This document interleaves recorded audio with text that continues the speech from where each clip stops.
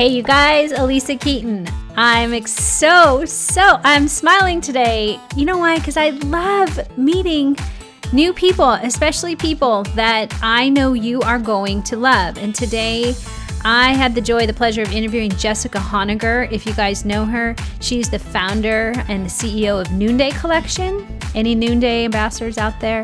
It is the world's largest fair trade jewelry company, you guys. It is social entrepreneurship.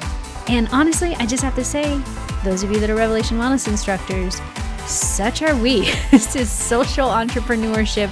And for us, this holistic message of the gospel, she uses jewelry to bring hope into nations of people that have a need and give women power and purpose and a call here in the United States and throughout the world now. And so I just felt a real connection to her vision and her call. And not only that, her book, you guys, Imperfect Courage. I encourage you, can I give you more courage and encourage? I encourage you to go get it. It's live a life of purpose by leaving comfort and going scared. This book, I picked it up by about chapter 2. I'm like, okay, I got to get her on this. I got to get her on the podcast.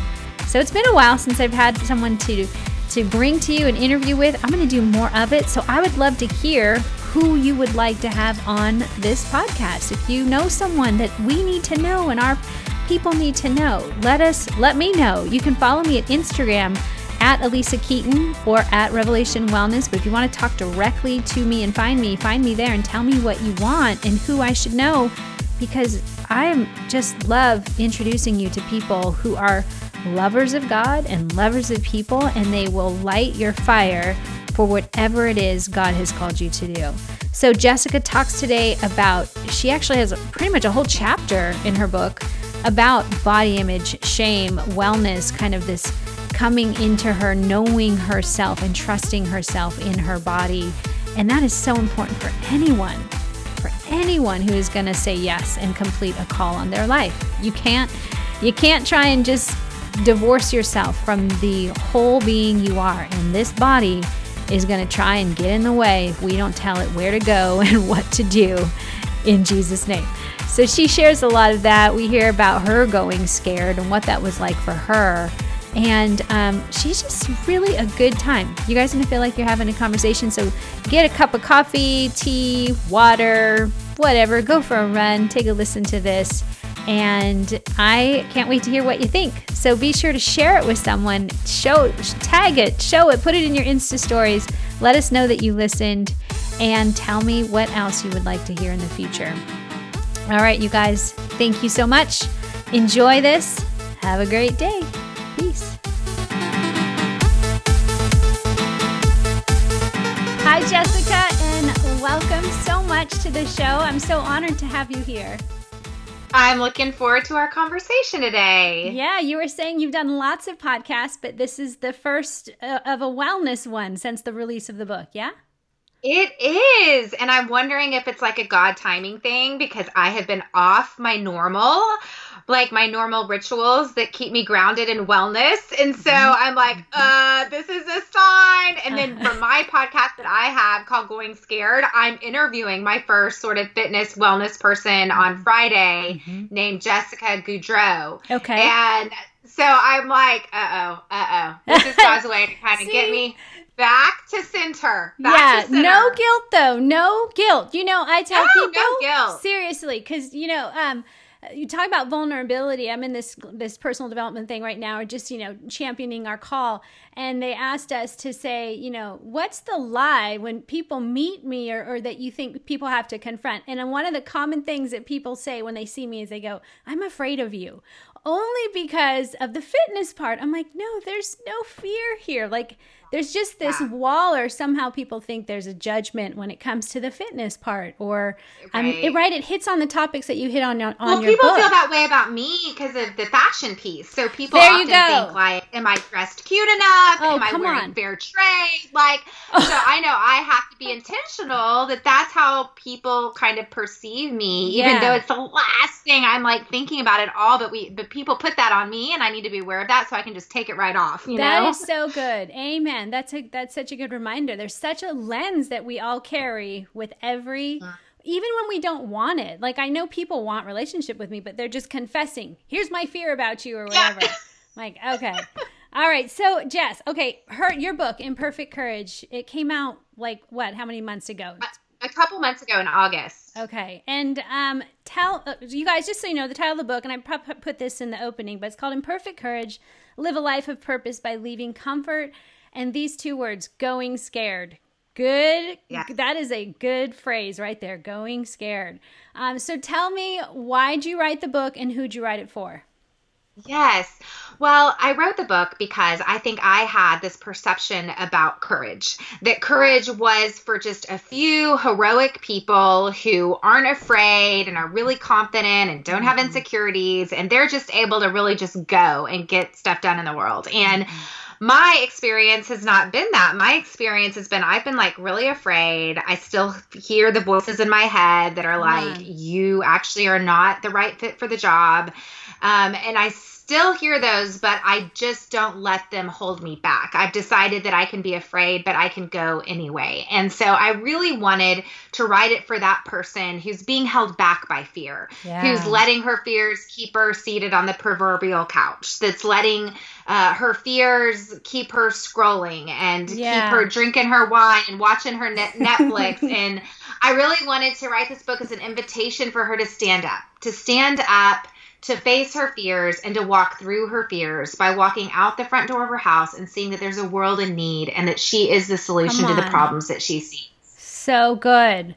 Okay. Now, for context, you guys, and I know I've set this up, but you're the founder of Noonday Collection, which is the world's largest fair trade, correct? Fair trade jewelry. Yes. I mean, that's so crazy. And how many years ago, it's not long ago that you started this? It was 8 years ago. I mean, does that seem long to you, or has it? Yes and no. Yes and no. It's like, gosh, I think Sarah Blakeney of Spanx was just celebrating her 18 years. And I was like, oh my gosh, that's amazing. But then like I interviewed someone for my podcast yesterday, Allie Webb, the founder of the Dry Bar. I listened to, she started her thing, her company, the same year as Noonday, and they're like 100 million. So, it's all about comparison, I guess. Yeah. And we're each on our own journey. So I try not to compare and instead just kind of like look at other women to be inspired by them. Yeah. But it was inspiring talking to Allie and just like, wow, in the same amount of time that I started Noonday, you've built your business to 100 million. And I'm just really excited about the potential that Noonday has to continue to grow. You strike me as someone so like, I get you. I know that sounds weird. I'm sure you have a lot of fangirls and all that stuff. I'm like, I get this woman because you have two-handedness. One is this vision of like, the person that you're speaking to. You're going after their heart. Your why. And yet you strike me as someone who also you have the potential to become a loose wire. Like you can make things happen, or like you won't put it down. You're tenacious. You'll go after it. Right. So how do you balance those two places of not, and I think you talk about this in one of your final chapters of like knowing when you have to lay your burden down, because we'll just take it too far. Yeah, and you're catching me after a book launch. It was about 3 months ago, and I've been on the road for about 3 months, and I've been hustling hard, and I've had a lot of fun.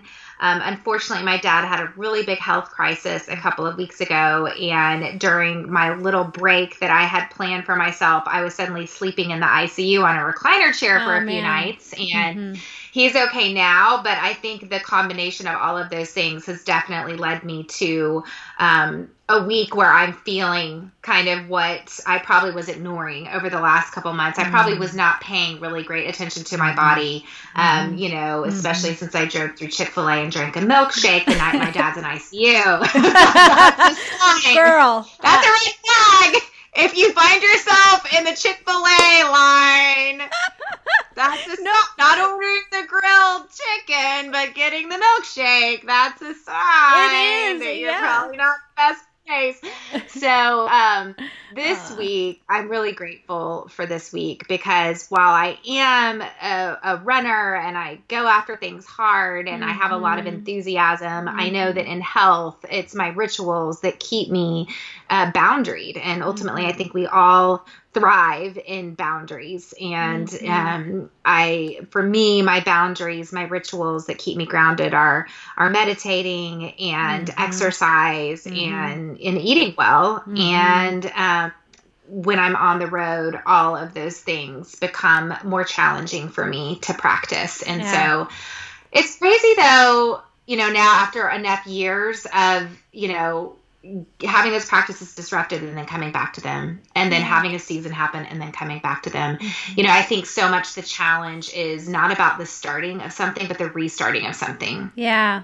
Yes. And so I think that's what wellness is, because wellness is a lifelong journey and it can't be just about this moment in time where you decide you're going to be healthy, because we all decide that, well, tonight I'm going to drink the bourbon, or whatever else. And so it's all about coming back, right? Amen. That's really the journey of wellness is how do you come back? How do you just keep coming back? And so I love that this week is my coming back week and I get to have a conversation with you about wellness. Good. Yeah. So I think I hold those tensions by, practicing rituals that keep me boundaried. It's good. And you're hitting on shame resilience too. The fact that when we think, when we have expectations, when we put expectations of what we think it's going to be, especially in our own strength, then we'll fall into that pit of despair because we didn't make it happen, we missed a day or whatever it is. And then how the resilience is part of the wellness, and shame is such,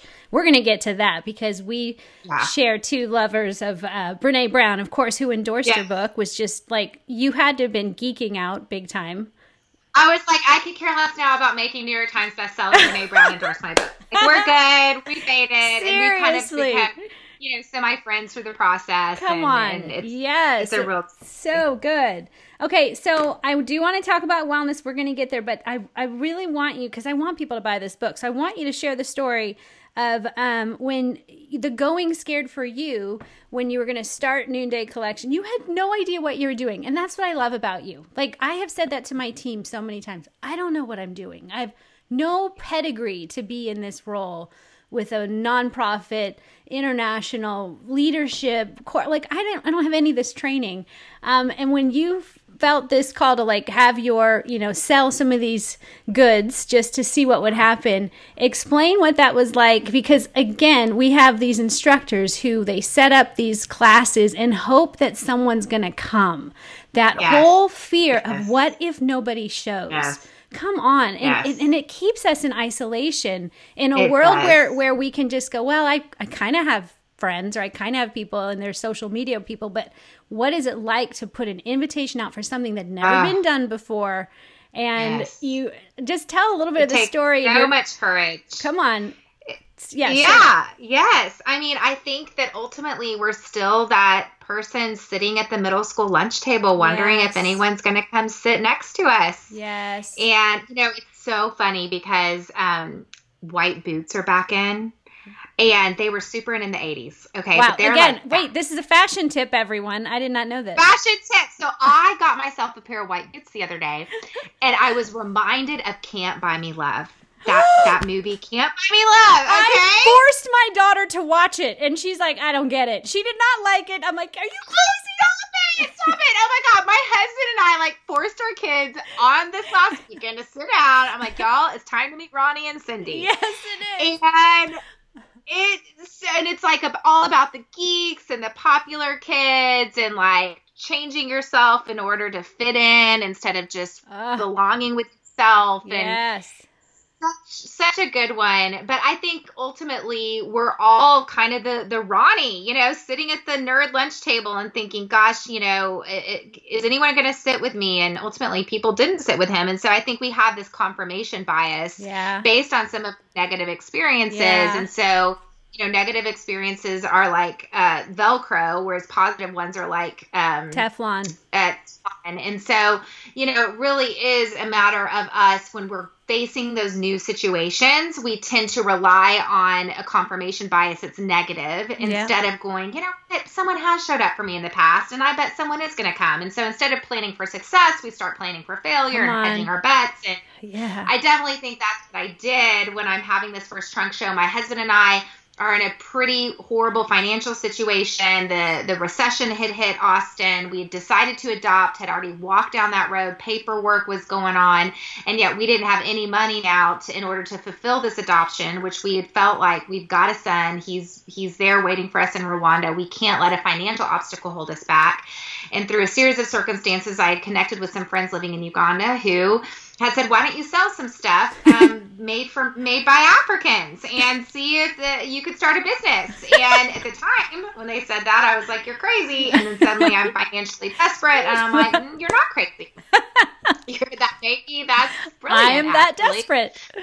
Yeah. So I did. I opened my home one night and I wasn't just selling the African goods, but I was like getting out grandma's dishes and I was getting out my clothes and anything that, someone wanted to buy, that was for sale. And I love the fact that you are you're in the realty business too, like a realtor, right? And so inviting people over to your house where you're selling your child, it just says, it says vulnerability. It screams vulnerability. It was so vulnerable because, who is going to now hire us to be their realtor when we're so desperate of a situation where I'm selling grandma's china, So I was afraid of how I was going to be perceived.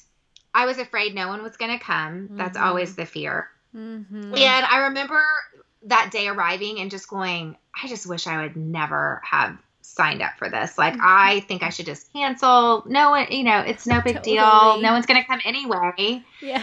And, I just so glad I didn't cancel because that night women came. Women showed up for me. And there's something powerful that happens when we physically gather, when we physically show up for one another. And it is because of that one night that Noonday Collection now partners with 4,500 artisans around the world. Yeah. And the African goods that I sold that night, it was made by this young couple, Jalia and Daniel, who didn't have food to put on the table, didn't have their kids in school, didn't have a home, and they now have 100 full-time employees.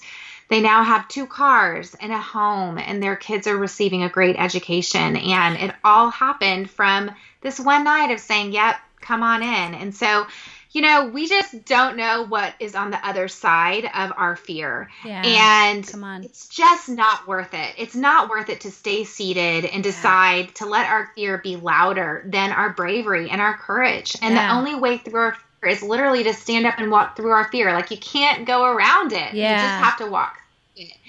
And I just want this book to be this invitation of like, what's on the other side of your fear? On the other side of your fear is your purpose. It's your impact. Yes. So like, let's this journey and let's do it together. And I think that was the power of that night, is that courage is contagious. And so when I had other women believing in me and saying, I want to purchase this product, I want to show up for you, of course that gave me a little bit more courage to say, okay, I'm going to do this again. I'm going to ask someone else now to open up their home. And I just kept putting those feet one in front of the other. And then before you knew it, I could look back, and now there was a path of courage behind me. And then I was forging ultimately a path for other people to walk down as well. Do you ever think to yourself, I mean, I know this probably everyone asks you this, but what if you didn't do that night? What if you never said yes to would you sell some of these goods and just see what happens and make a couple $100? Like, and I think you've got to have that mentality. Like, instead of planning for your failure, plan for the possibility, plan for the success. Yeah. Because I think then when you can envision success, you can actually see, wow, the stakes are actually high. Like, if I don't do this, the stakes are really high. Yeah. If I don't show up for that person, like, when you can own my presence matters, my purpose matters, how I show up in the world matters. Come on. When you start to own that, then you start seeing, gosh, if I don't show up, I am literally taking away. I'm ripping off people. I'm ripping off, yes. I'm ripping them them off. I'm robbing them of me and what I have to give and what I have to bring. And so that's why I think it's so important, that we got to stand up and own our voice and own who we are, and that each of our presence matters in this world.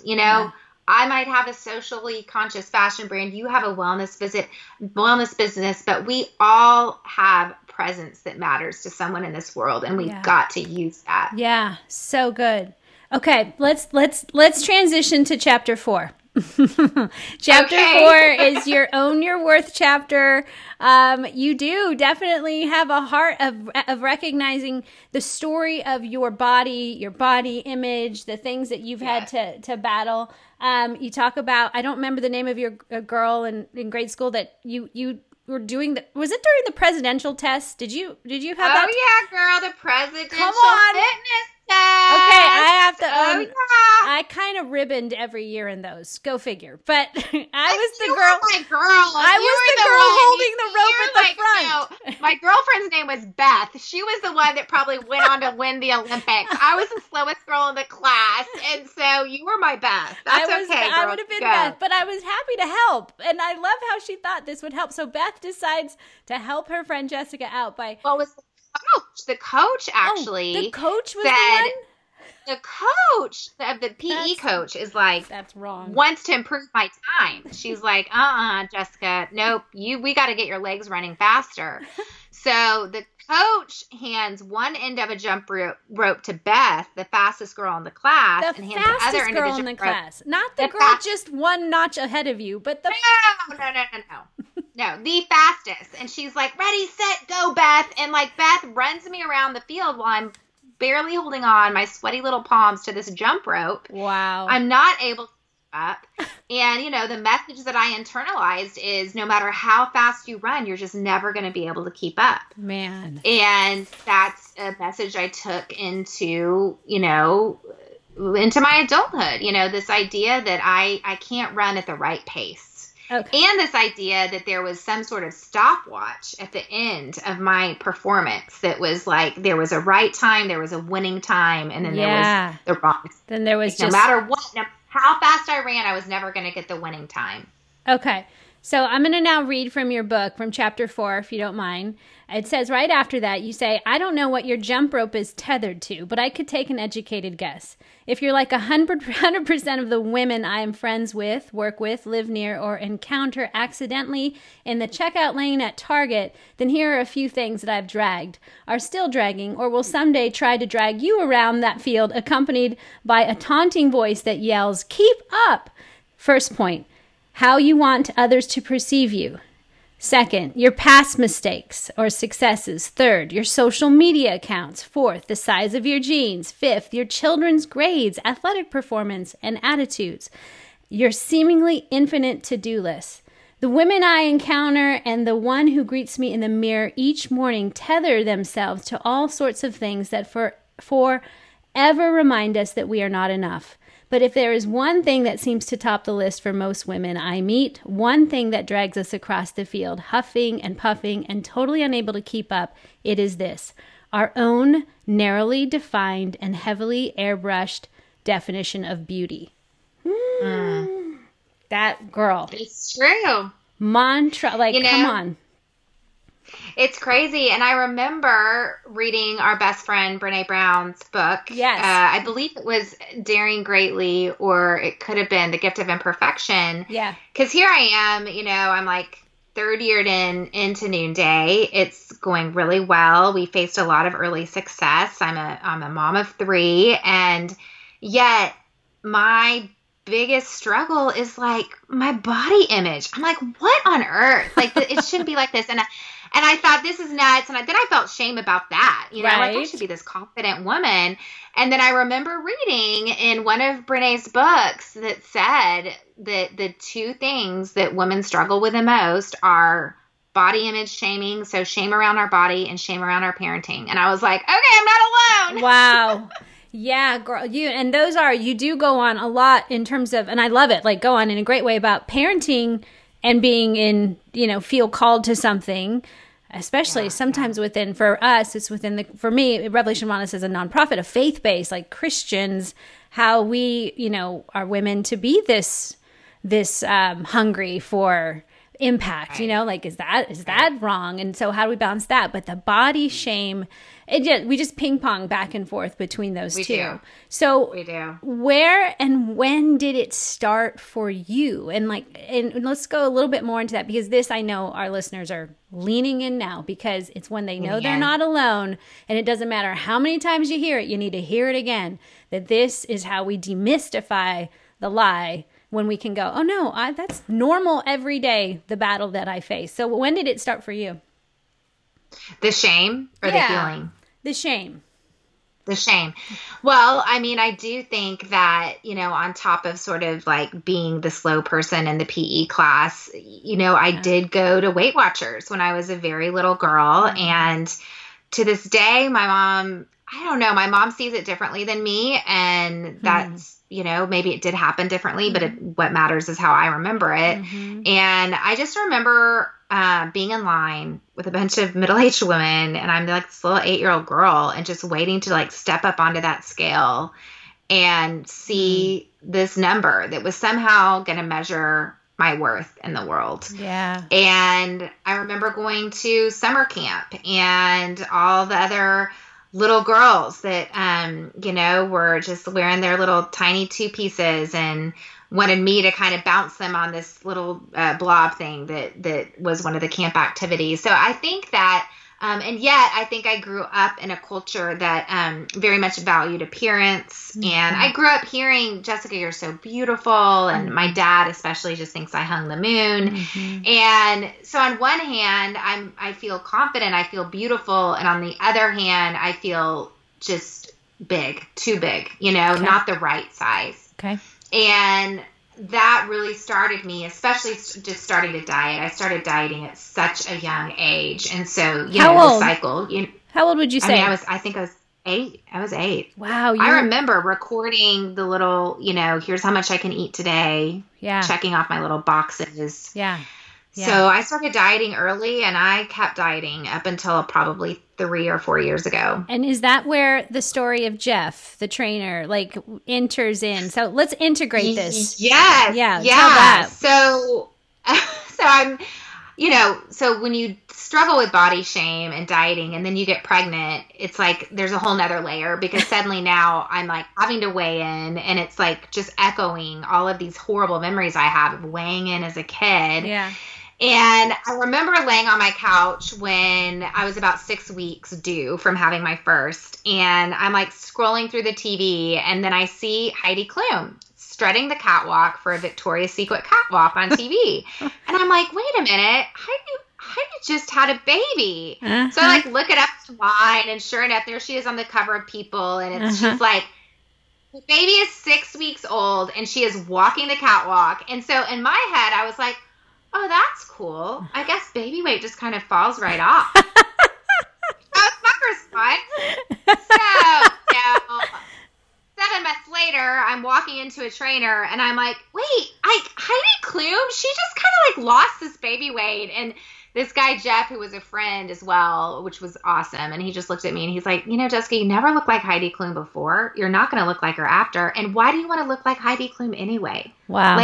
You've been given the perfect body for you. Yeah. And I think that was the first time I realized I had such a crazy standard of beauty. I mean, I literally was comparing myself to Heidi Klum. I mean, she's like a professional supermodel. I mean, she's not real. Yeah. And so that was when it was like, oh, wow. I've got some crazy perfectionistic standards for myself. Yeah. And that is why that's my jump rope. I've been tethered to this perfectionistic standard, and no matter how fast I run, I was never going to get the Heidi Klum right body. Come on.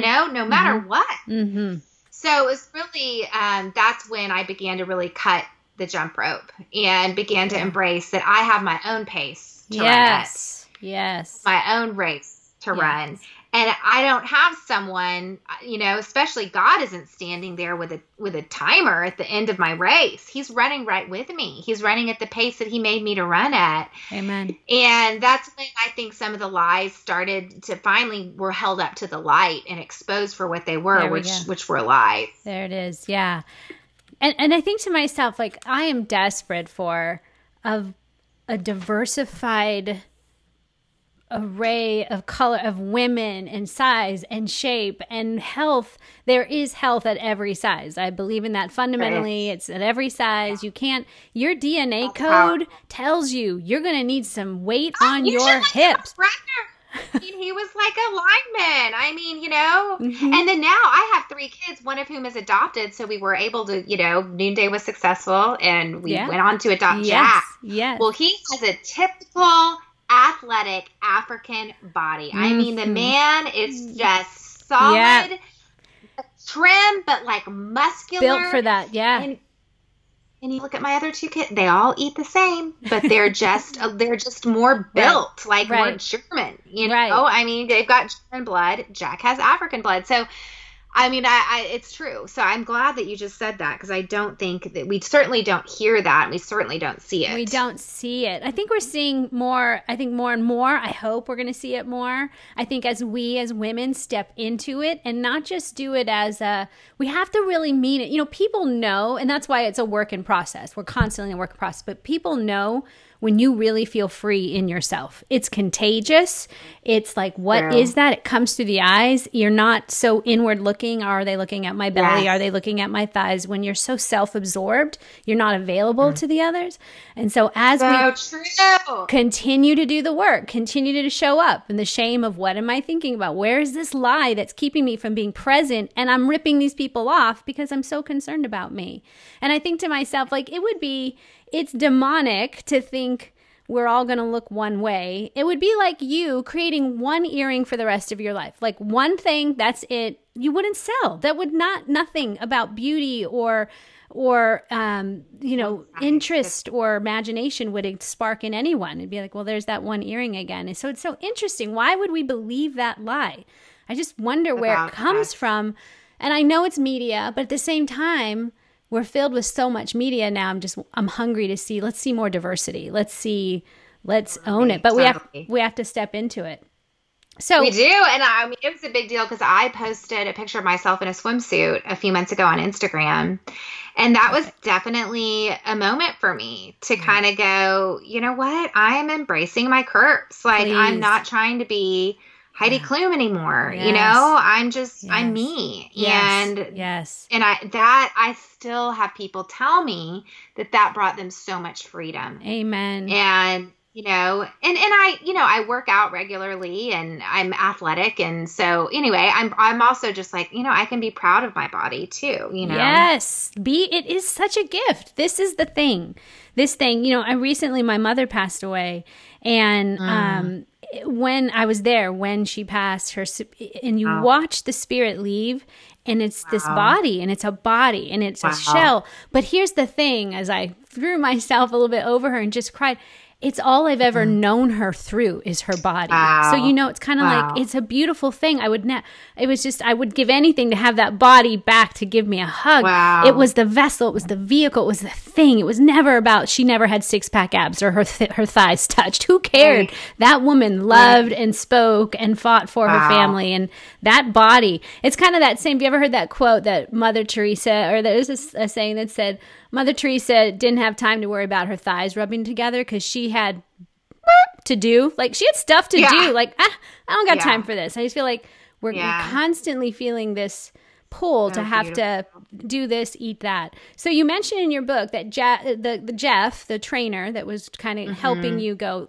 you're measuring yourself to an ideal, and your husband loves you, who you are, as you are.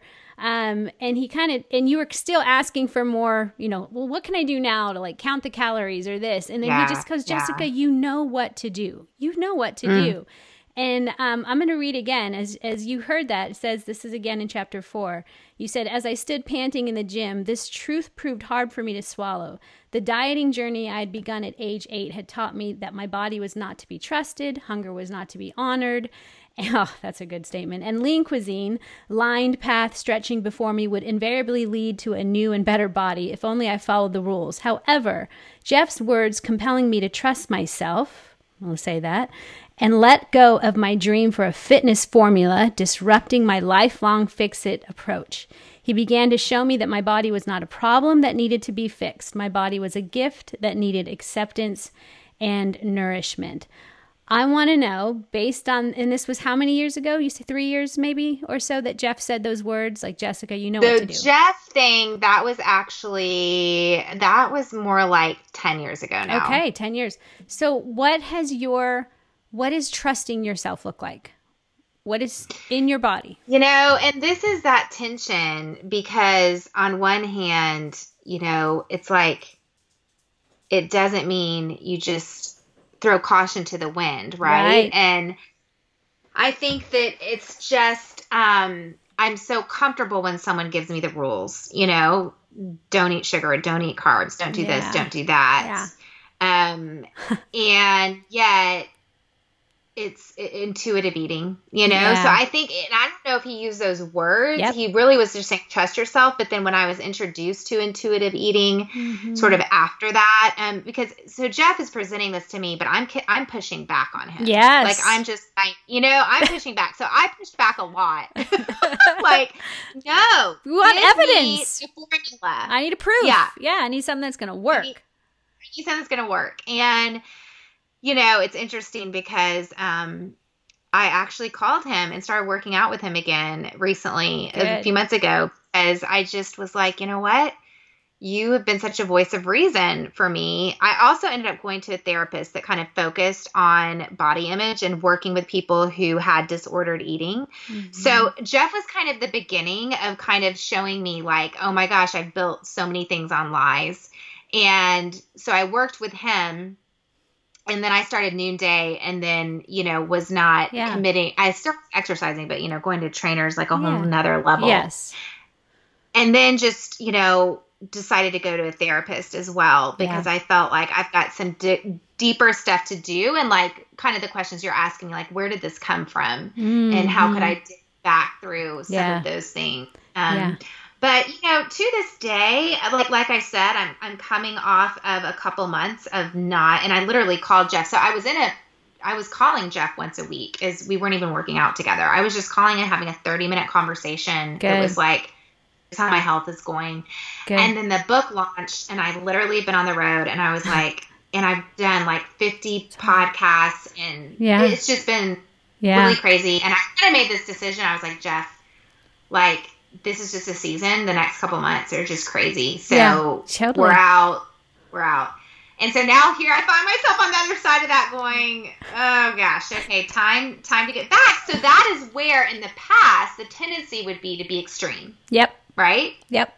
And of course, this weekend I'm daydreaming about, I'm just going to fast. I'm not going to eat this week. So, I mean, those thoughts still come, right? Sure. But it used to be obsessive. Gripping, that used to be the only was just and then in the Sunday eating, right? Because of the Monday diet. So I mean, been there for years and years and years. So it really is victory, honestly, that I'm able to say right now that like I just come back to center this week. I'm not doing anything extreme. I mean, good. I've cut out sugar. I'm eating less carbs. I'm exercising, but I'm not like crazy ninja, whatever. But I'm doing what I know is best for me. I'm doing the next best thing for my body, and I'm waking up the next day and I'm just doing it again, and I just, I love that that's what you say, ultimately it's like, it's just such a paradox, right? Of holding the tension of like caring and loving our body because it is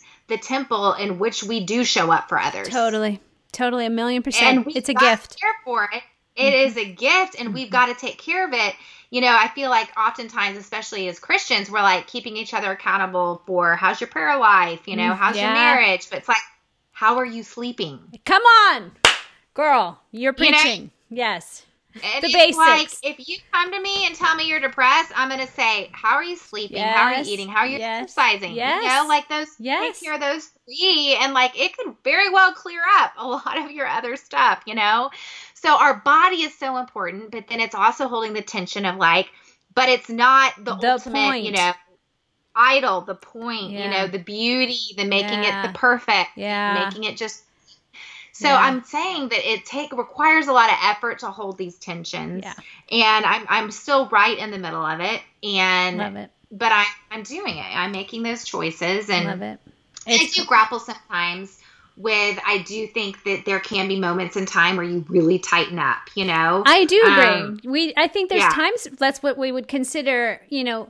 I know when you feel called into a fast, like, you know what, I have really just been going deep end with sugar. I've been using, you know, whatever it is that then it's, but I always encourage our audience and people to make sure the Lord is in it, like, because that's what keeps us integrated. It's the Spirit of God that integrates us to our soul, to our heart, to our mind. And if we can do a fast for the sake of the body, and the body will reap some benefits, but if we want it to be something that will go beyond the body and benefit me as a mother, as a wife, as a friend, and in my relationship to God, then I have to go, God, invite him into it, and it becomes a more holistic experience. But I do think there are times and places to go, I gotta like take this thing and hold on to it a bit. And I think true intuitive eating. So my therapist was so true intuitive eating. And so she would really be, you know, there's no bad food, and like, just eat to your hunger. And eventually, and I'm like, you know, I get that, but I also think there's a point in time where it's like, you know, and she would just say food is fuel. So, you know, but there's really never going to be a time where like eating like red velvet cake is like a great choice for my body. You know what I mean? Like, unfortunately, the science is in. The science is in. The sugar is not doing anything for us. Yeah. It's not doing one single thing for us. So, you know, I think for me, I can kind of rely on that science, and, you know, but I do have this personality type that's like loves possibility and optionality, and I taste my way through all the things, and especially when I'm traveling, I kind of like to experience life through my taste. So I'm reaping that now, and it's just a forever journey for me, you know? Amen. That's why I hold it loosely. Up a few pounds, down a few pounds. The Lord does not love us any less for weighing more, or nor will he love us more for weighing less. It's being present to the season you are in, and you are in an abundant season. So be in it, enjoy it, and practice a sober mind, you know, just staying present to the moment. So it's so good. Okay, now I want to know, because we're always fascinated by, tell us what's your choice for cardiovascular activity? What do you like to do? Yes. Okay, so I solidly did boot camps for years. I have to do group exercise, first of all, because otherwise I'll like go to the gym, get on the elliptical trainer for 10 minutes and be like, great job. Yay me. So I have to have the pressure of group fitness. I hurt my ankle back in January, and I never really had hurt myself before. And so I took up spinning because it was easy on my ankle. Yeah. And I totally grew obsessed with spinning. You got the bug. I do. I do have it. Now I have to be careful because I am already kind of live off adrenaline. I'm a high pusher anyway. So sometimes I've just really had to listen to my body and be like, you don't need the loud, crazy, intense music and that experience today. You just need to like go on a walk, you know? So I have to listen to that. And then I just started something new as well called Solid Core. And I'm actually interviewing her, the founder, for my podcast as well. Okay. And it's Michelle Obama's workout from Washington, D.C. So it's like it's a really intense Pilates, but with a reformer kind of machine. Ooh. And I'm writing it down. It's a more intense workout than I've ever done. I think she has about 40 studios around the U.S. now. So you go to this studio called Solid Core. I do go. Interesting. Okay. I do go. It's close to my house. They don't have the best times that work for my schedule, so I'm kind of trying to figure that out. But it is definitely one of the hardest workouts I've ever done. Really? It just feels, it's all strength. Oh, it's harder than spin. Okay, I've done Pilates. I still have not. I've tried it. Trust me. Well, I've done all the Pilates. I have not had one where I'm like, wow. But this one would kill you. Where do you live? Phoenix, Arizona. I wonder if they have one in Phoenix. I'll look I'll Google it and I'll tag you if I go. I'll try. I try new things all the time. Like I'm always like, what else to do? Oh my God, fun? This was so intense. Okay. Holy cow. Okay. So I'm doing, those are the two things I'm doing. And then along with just, walking, running. But yeah, even yesterday I went to my spin for the first time in a while. And I just like cried at the end. Like I just needed it. Yes, girl, it is there's our bodies hold on to so much energy of everything, good, bad, and it's meant to come out. That's why emotion is energy in motion. That's what an emotion is. It's energy in motion. So we're all this energy. So when you go and focus your energy in that way and with the intention of, okay, if there's anything in me that needs to come out or I need to feel something, let me feel it, which is so part of how you ended with vulnerability too, talking about just this, you have to feel your feelings. Like feeling our feelings is something that brings and continually breeds wellness in our life. So it does. You're good. You are good. You are like one of the most well-rounded leaders of a business by the way, like one of the top, what did it, Inc. rated you what? Go ahead, brag on yourself. We were the 39th, fastest growing company. 39th fastest growing company. Everyone, I hope you hear that. A woman who just opened her doors to sell some goods for a trunk show, not knowing if anyone would come, leads to that. So don't hold back for sure. Okay, and then finally, I don't want to keep you too long. I know you got so many things going on. Tell me, I'm stealing this from Jamie Ivey. Stealing it. 3 things you're loving. Go. 3 things you're loving.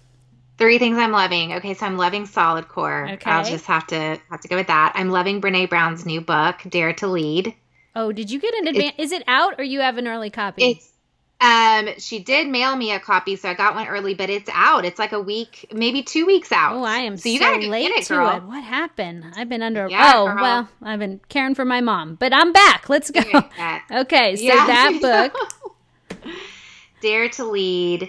And then another thing I'm loving, I mean, if I can just say, just being at home with my family this week, that's not a physical thing, but that's honestly what I'm just absolutely loving right now. That's awesome. And white boots. I think go-go boots. When I think white boots, go-go boots come to mind. But yes, we, not Ronnie, tell me her name again. Cindy. Cindy. Can't Buy Me Love. By the way, maybe I'll cut this out. Did you know it did not end well for her in real life? Oh. Yeah. Google. It's not funny. Okay. I was wondering what happened. She's so beautiful. Like, right? Because I remember wanting to be her. Like, she is so beautiful. So, I mean, the girl who was not going to be her with the dark hair, 5'1".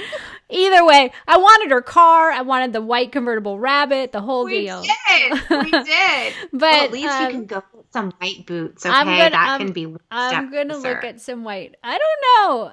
I'm 5'0". Like, white boots on this girl? Go to Nordstrom, Nordstrom.com. Okay. Again. Go check it out. I've got some little mules. They're like not full on boots. They're like the little slip-on. I could do that. Okay. Because I'm thinking like tall knee-high boots or something. No. Okay. I could do that. That'll work. You go tell me what you think. All right. For real, we're going to become DMing buddies on Instagram. I'm going to DM and tagging, and if I have the courage to put them on. But you're like, how tall are you? 5 what? 5'5". Okay. I thought you're like, see, your fashionista self makes me think she's model size, tall. Oh gosh, yeah, no. Mm-mm. That's part of the problem. No, it's not. It's part of the diversity of beauty. Hey, my daughter's 5'5". I love it. All right. Well, thank you for being here. All right. Thank you so much.